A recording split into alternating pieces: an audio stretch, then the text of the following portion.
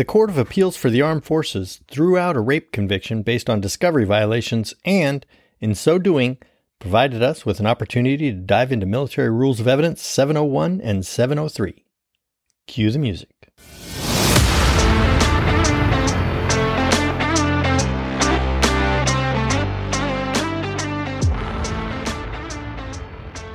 I'm Daryl Johnson, and it's 5 o'clock here in the National Capital Region, which means it's time to pour a drink, sit back, and listen to a little Litigator Libations. Litigator Libations is a podcast designed for Military Defense Counsel with the goal of providing informative and hopefully helpful content in a short and easy-to-digest format. The podcast is unofficial in that it is not endorsed by the Air Force or the Trial Defense Division. The thoughts are those of the presenter and are not meant as legal advice or official guidance. Defenders must always conduct their own research and analysis. With that said, if Air Force Defense Counsel have questions, concerns, or suggestions, please reach out to me. In today's episode, I'm going to discuss CAF's decision in United States v. Warda, which was published on September 29, 2023. The opinion is important for defense counsel because it shows the importance of fighting for discovery and how defense counsel can ensure the record reflects the prejudice to the defense when the government fails to produce relevant and necessary evidence. After that, we'll get a quick update from Major Ciara Ryan on character evidence. Okay, first, I want to say that I really like how the Warda opinion starts off. The second paragraph in the opinion is completely unnecessary and yet very much appreciated by me because the CAF admonishes the military judge, and really the convening authority as well, for failing to provide the defense its requested expert. This is not the issue in the case, it's just background, and the paragraph ends by saying, quote, "All parties, including the military judge, would have benefited from said expert," end of quote. And the court notes that the denial likely led to the confusion on the discovery issue, which eventually resulted in CAF setting aside the rape conviction. So, who was the expert, and what was the evidence at issue? The defense had requested the convening authority fund a defense expert on immigration law. That was apparently denied, and the defense filed a motion to compel. The military judge denied the motion, likely believing that defense counsel, as attorneys, could simply research the law themselves to become expert enough. The result was rampant speculation about how the immigration process works, the rules on lawful permanent resident status, the information held by the United States Customs and Immigration Service on a resident alien, and how access to those records works. So, why is this information important? Well, the alleged victim in this case, MB, was from Amman, Jordan. Sergeant Warda met MB over Facebook in 2012, and they had a virtual relationship up until Sergeant Warda traveled to Jordan to meet her in December of 2015. Things were pretty serious by that point, as evidenced by the fact that Sergeant Warda took his family with him so that they could meet her. Things went well, and Sergeant Warda asked MB's family for permission to marry her, which they gave. They immediately got married, but MB remained in Jordan until May of 2017, when she traveled to New York to get her green card. The term green card refers to a permanent resident card, which provides proof that the holder of the card is lawfully in the United States and is permitted to remain in the United States permanently. Just kidding. That would be way too easy. Despite the fact that the card is called a permanent resident card, how long the person holding the card can actually remain in the United States depends on the rules under which the card was issued. In MB's case, she was a conditional resident, so permanent for her meant 2 years. Her green card was set to expire in May of 2019. As best I can tell from the opinion and a very small amount of research, MB obtained her green card and conditional status based on her marriage to Sergeant Warda. The law required her to file a petition to remove the conditional status prior to the expiration of her green card. Normally, the sponsoring spouse joins in that petition. However, the resident alien may seek to have the condition removed without their spouse, their sponsoring spouse, if the marriage was entered into in good faith, but the couple separated after the petitioner was battered or was subject to extreme cruelty by the U.S. citizen spouse. As I mentioned earlier, Sergeant Warda and MB got married in December 2015, and she came to the United States in May 2017. However, things were rocky pretty much from the start of the marriage. According to their faith, a husband can divorce his wife simply by declaring it so. It's called a talaq. Sergeant Warda divorced MB by talaq even before she traveled to the United States, but he later rescinded it. Apparently, the rule is that the husband can rescind the divorce unless he invokes talaq 3 times, at which point the divorce is final and there's no going back. That happened in September 2017, just a few months after MB had traveled to the United States and obtained her green card. At that point, the couple separated, but MB remained in the United States. In September 2017, she approached Sergeant Warda's brother and told him that she wanted U.S. citizenship and the dowry that she had been promised. Sergeant Warda's brother told her that he could not give her either of those things. She responded saying, quote, "You will see what I'm going to do, and you will regret it." End of quote. The next month, MB reported to civilian law enforcement that Sergeant Warda had raped her on multiple occasions, including in August 2017, which formed the basis of Sergeant Warda's court-martial. Despite MB's green card being set to expire in May 2019, she remained in the United States. In addition, even after May 2019, she repeatedly traveled to Jordan and returned to the United States. She started attending college in the United States, and she took a paid job with an organization that provides immigration services. Each of those things strongly imply that MB was lawfully present in the United States, which means she either had her conditional status removed or she remained based on some other legal status. The defense suggested that MB fabricated the rape allegation so that she could remain in the United States and eventually obtain U.S. citizenship, like she had been promised. Therefore, the defense submitted a discovery request, essentially seeking immigration records that would explain her immigration status and the basis for that status. In a subsequent request, the defense specifically asked whether MB had requested a, quote, I-918 Supplemental B certification, end of quote, and if so, copies of the relevant documents. On this, the CAF provides an example of how an expert on immigration law might have been helpful.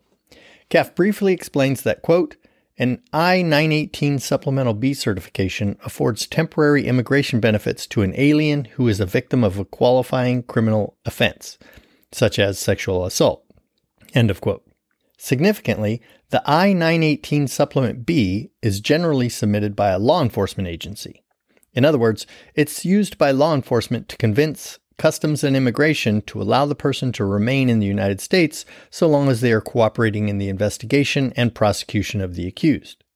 As I read it, the defense was asking whether MB had requested the Air Force or civilian law enforcement to submit the I-918 Supplement B to facilitate her remaining in the United States. I point that out because that form was just one possible avenue for her to remain in the United States. It is more likely she would have remained in an immigrant status and sought to remove her conditional status based on being a victim of domestic violence at the hands of her husband's sponsor. This is important in light of the military judge's finding of fact, but for now, let's focus on the discovery. In this case, the government appears to have been very reasonable in that they saw the logic in the defense's request and agreed that the evidence was relevant and necessary. However, when they reached out to Customs and Immigration, they were told to pound sand. They would not provide any records without the consent of MB, citing Privacy Act concerns. When made aware of this, the defense submitted a supplemental discovery request asking that the government seek a waiver from MB, which the government did, but MB declined. The defense then filed a motion to dismiss the charge or to prohibit the government from calling MB as a witness due to MB's and the government's refusal to disclose the records in violation of RCM 701. In the alternative, if the records were not subject to compulsory process, the defense moved to abate the proceedings pursuant to RCM 703 until MB waived confidentiality and the records were made available. In its response, the government conceded that the records were relevant and necessary and sought to work around the victim's refusal to consent by asking the military judge to issue an order requiring Customs and Immigration to release the records for an in-camera review and, if responsive records were present, to provide them to the parties under a protective order. The military judge issued that order in June 2020. The order specifically provided that MB's address and phone number would be redacted and that defense counsel would receive only one copy of the relevant redacted records and that they would be prohibited from copying any portion of the records. Customs and Immigration responded with another denial, asserting that they were statutorily precluded from disclosing them, citing the Privacy Act and the Violence Against Women Act, 8 U.S.C. 1367. With the government's refusal to produce the relevant and necessary records, the defense moved under RCM 703 for a continuance or to abate the proceedings. RCM 703E2 states that when evidence that is essential to a fair trial is lost, destroyed, or otherwise not subject to compulsory process, quote, the military judge shall grant a continuance or other relief in order to attempt to produce the evidence or shall abate the proceedings, unless the unavailability of the evidence is the fault of or could have been prevented by the requesting party. End of quote. The rule only applies if there is no adequate substitute for the unavailable evidence. Also, if you are following along with the case in hand, you will note that the case actually cited RCM 703 F1. That is because it was applying an earlier version of the MCM, but the rule remains the same. So to break that down, RCM 703E2 essentially requires a finding that 1. The evidence sought is essential to a fair trial, 2. That the evidence is lost, destroyed, or otherwise not subject to compulsory process, 3. Its unavailability was not due to the defense, and 4. That there is no adequate substitute for the testimony. If these 4 things are satisfied, the military judge must order a continuance or other relief to obtain the evidence. As pointed out by CAF, quote, if a continuance or other relief cannot produce the missing evidence, the remaining remedy for a violation of RCM 703E2 is abatement of the proceedings. End of quote. That was CAF quoting its early opinion in United States v. Simmermacher 74 MJ 196 from 2015, except that I once again substituted in the current rule. At trial, the military judge did not address these questions because he found that the defense did not establish, by a preponderance of the evidence, that the records actually existed. The CAF very easily pointed out how that was an abuse of discretion.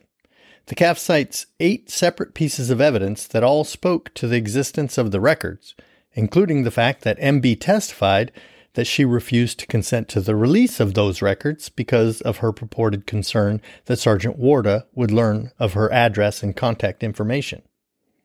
The records obviously existed, and the military judge abused his discretion in finding that the defense failed to establish their existence by a preponderance of the evidence. Now, to be fair to the military judge, or more accurately, to call out the military judge on his shortcomings, the military judge focused only on the I-918 Supplement B when denying the defense's motion. This, once again, is changing the question to fit the answer. The defense had essentially requested all immigration records that spoke to MB's change of status, but the military judge focused on that one record to find that the defense fell short in establishing the existence of the missing evidence.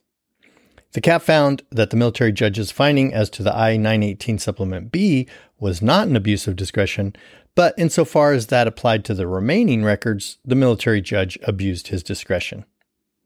The military judge also shifted the question by focusing on the fact that the records were not under the control of military authorities for purposes of RCM 701, which was clearly true, but the defense motion sought abatement under RCM 703, and the military judge failed to conduct the RCM 703 analysis, which also led to CAF to find that his denial of the defense motion was an abuse of discretion. The CAF specifically noted that the parties conceded the evidence was of central importance and essential to a fair trial. The CAF agreed, citing the defense's motion, which pointed out that the government's case relied completely on the credibility of MB, and pointing out that no matter what the records contained, they were relevant and necessary. If the record contained an allegation of abuse, it was probative as to whether her allegation was made for purposes of remaining lawfully in the United States. If the record did not contain an allegation of abuse, it called into question her allegation of abuse. As the defense noted, MB's immigration status was the central tenet of the theme of the defense's case. In denying the defense's motion for abatement, the military judge stated he would allow the defense, quote, substantial leeway on cross-examination, end of quote. Although the military judge did not specifically state that providing the defense substantial leeway on cross-examination was done as an adequate substitute for the missing factual evidence, the CAF considered whether or not it was. The majority of the court found substantial leeway on cross-examination was not an adequate substitute. The opinion discusses the cross-examination and discusses why it fell short. Specifically, MB testified that she didn't understand the immigration rules and, as I read it, she feigned ignorance on her current status or any knowledge that she could remain in the United States as a victim of domestic violence. She also testified that she didn't know the military judge's protective order would have prevented Sergeant Warda from learning her current address or contact information despite having been provided a copy of the order. She said she didn't know about such things and had not read the order, and that others had advised her he would have access to her address and contact information. The court points out that the defense was, quote, stuck with her answers, end of quote, because they did not have the records that could have impeached her testimony. Thus, vigorous cross-examination was not a substitute for the actual, factual evidence held by Customs and Immigration. This was the right answer because defense cross-examination questions are generally not evidence unless the witness agrees. The inability to put before the witness or the members factual evidence that either contradicts the witness or demonstrates actual or potential bias can be devastating. However, I note that Judge Maggs would have come down differently, which I find disappointing and a little shocking. In my view, the majority is right on target in this case, and I highly encourage defenders to read the case and to reread Rules for Courts Martial 701 and 703. They are incredibly important, and it is a good idea to brush up on them periodically. You will often hear the rules described as RCM 701 applying to evidence that is within the government's control and RCM 703 as evidence outside of the government's control. That is not 100% accurate, but it is a nice shorthand. RCM 701 is titled Discovery, which is pretty broad. It sets out the specific requirements for the production of discovery, but its focus is, understandably, on matters generated during the investigation of the accused and matters that may be admitted or used at trial, or Brady-type materials that must be turned over to the defense. In RCM 701A2, for instance, it requires the government to produce a wide range of items if they are relevant to the defense, belong to the accused, or the government intends to use them at trial. And, quote, the item is within the possession, custody, or control of military authorities, end of quote. RCM 701 also provides remedies for violation of the rule that include an order to compel a continuance or the exclusion of testimony or evidence, or, quote, such other order as is just under the circumstances, end of quote. In other words, you could also get a dismissal or abatement, but the sought-after evidence must be under the control of military authorities. Rule for Courts Martial 703, on the other hand, uses broader language. For instance, in RCM 703G, which is titled Procedures for Production of Witnesses and Evidence, it states that, quote, evidence under the control of the government may be obtained by notifying the custodian of the evidence of the time, place, and date the evidence is required and requesting the custodian to send or deliver the evidence, end of quote. That is capital G government, and RCM 703 is an executive order. It was issued by the president, the head of the executive.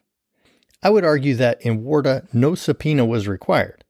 Customs and Immigration are part of the executive branch, and we all work for the same executive. In my view, the trial counsel should have notified the custodian of the record that they needed a copy and why. When Customs and Immigration refused to provide the record, it should have been elevated within the Department of the Air Force until it was resolved. If that eventually takes having the Secretary of Defense call the Secretary of the Department of Homeland Security, so be it. We are all the same government, and everyone has a boss. The parties and the court-martial, or the courts, including the appellate courts, agreed to treat the evidence in the Warda case as if it was not subject to a subpoena, which I think is correct. The CAF opinion points out in footnote 11 that the records may have been subject to compulsory process because of exceptions under the Privacy Act and the Violence Against Women's Act. I agree those exceptions apply, or likely apply, but I'm not sure that makes them subject to a subpoena because of the unitary executive theory. Because all executive agencies ultimately work for the same person, the president, internal conflicts within the executive branch must be elevated and resolved within the executive branch. Refusal to comply with a subpoena could result in having two executive departments on opposite sides of a V in court, which will never happen. The Department of Justice will not allow it because of the unitary executive theory. I include all that because, in my view, when seeking evidence held by an executive agency, the defense should take the position that the evidence is not subject to compulsory process. The trial counsel must follow RCM 703G2 and simply notify the custodian of the evidence of the time, place, and date the evidence is required and request the custodian to send or deliver the evidence. If the custodian in that other federal agency refuses, the appropriate remedy is a continuance until the issue can be elevated and resolved within the executive, or the proceedings should be abated. Before I turn it over to Major Ryan, I would also note that Judge Olson and Judge Hardy join in a concurrence in Warda that seeks to extremely limit the significance of the holding. They assert that, quote, "To be clear at the outset, only a limited subset of domestic violence cases is at issue here," end of quote. And then go on to assert that for the law to apply, the victim must not be a U.S. citizen, the allegation must be tied to their status in the United States, the witness must testify and specifically deny seeking immigrant or non-immigrant status based on being a victim of crime or domestic violence, the defense must have no other way to refute that testimony, and the defense must file a timely motion. I find the concurrence offensive for several reasons. First, that is not how the law works. The value of precedent would be worthless if it only applied under the exact same fact pattern as in the original case. Second, they assert that the issue will not even be ripe until after the witness testifies. And they require the defense to file a timely motion. The concurrence is internally inconsistent, offensive, and meaningless. If you identify evidence that is not within the control of military authorities and that is essential to your client to receive a fair trial, regardless of the facts or context, you should be citing to Warda as support for the fact that RCM 703 means what it says. The evidence must either be produced, an adequate substitute to the evidence must be made available, or the proceeding must be abated. I'm now going to pass it over to Major Ryan, who, at the time of her recording, was still Captain Ryan, which explains how she introduces herself. Over to you, Major Ryan. Greetings, litigators. I am Captain Ciara Ryan, a senior defense counsel out of District 1. Today we're going to cover character evidence. So first I want to touch on the three methods of admitting it, and then I want to lay a simple foundation for character opinion testimony. Now remember, character evidence is any pattern of behavior that is morally commendable or reprehensible. And there are three ways that you can admit it. So the first, more traditional way is by reputation or opinion testimony. That's the first way. The second way is by specific instances of conduct, but you can only use that method if the character trait is an essential element of the charge. And then the third way is by affidavit, but you can only use the affidavit if you are admitting character of the accused. So there's some exceptions to those latter two. So the more traditional one that we tend to see in court-martials is definitely the by reputation or opinion testimony. Here is a sample run-through for laying foundation for a witness's character trait. So in this hypothetical, I'm calling the accused, my client's best friend, to testify about his character for peacefulness. So let's just run through a very basic foundation. All right, good morning, Airman Bestie. Who is Airman accused? Oh, he's a friend of mine. How long have you known him? For about 3 years. How much contact have you had with him during those 3 years? I would say probably on a daily basis. Do you two work together? Yeah, we're in the same flight of security forces. Is that how you guys met? Yes, it is. How often do you two see each other at work? Probably at least once or twice per shift, and we catch up and stuff. Do you guys also socialize outside of work? Yes, we do. How often do you guys do so? Probably once a week, sometimes more, sometimes less. What kind of things do you guys do together off duty? Well, we go out to dinner, see movies, play video games in our dorm room, like stuff like that. Okay, Airman Bestie, so after socializing with him like at least once a week, seeing him at work almost every day for the past 3 years, do you have an opinion on Airman Accused character for peacefulness? Yes, I do. And what is that opinion? That he is peaceful. Thanks, Airman Bestie. No further questions. Now, obviously, that's a very simplified, classic foundation. You can definitely get into more details if you want, but you definitely don't need to. So don't get hung up on each and every time that the witness and the accused, or whomever, right, have interacted. Like, we don't need to go into, oh, well, tell me about every time you've gone to the movies together, or like, who else is there at these dinners that you guys go to, or what video games do you play? I mean, you certainly can ask those questions if you want to get into it, but you really don't need to, because ultimately it's a subjective analysis. So it's just a matter of whether that particular witness believes that they have had enough exposure with the individual to form an opinion for whatever character trait. So some witnesses feel confident forming an opinion after only like 2 interactions. And some other witnesses can know, somebody like or your client for years and still not really know whether they're peaceful because they don't see them, interact with their spouse or something. So it's completely subjective. So that's character evidence in a very small nutshell. I encourage you all to be creative in your character traits because, like I said, it just has to be something that's repetitive and then morally commendable or reprehensible. And then just be careful about what doors you are opening.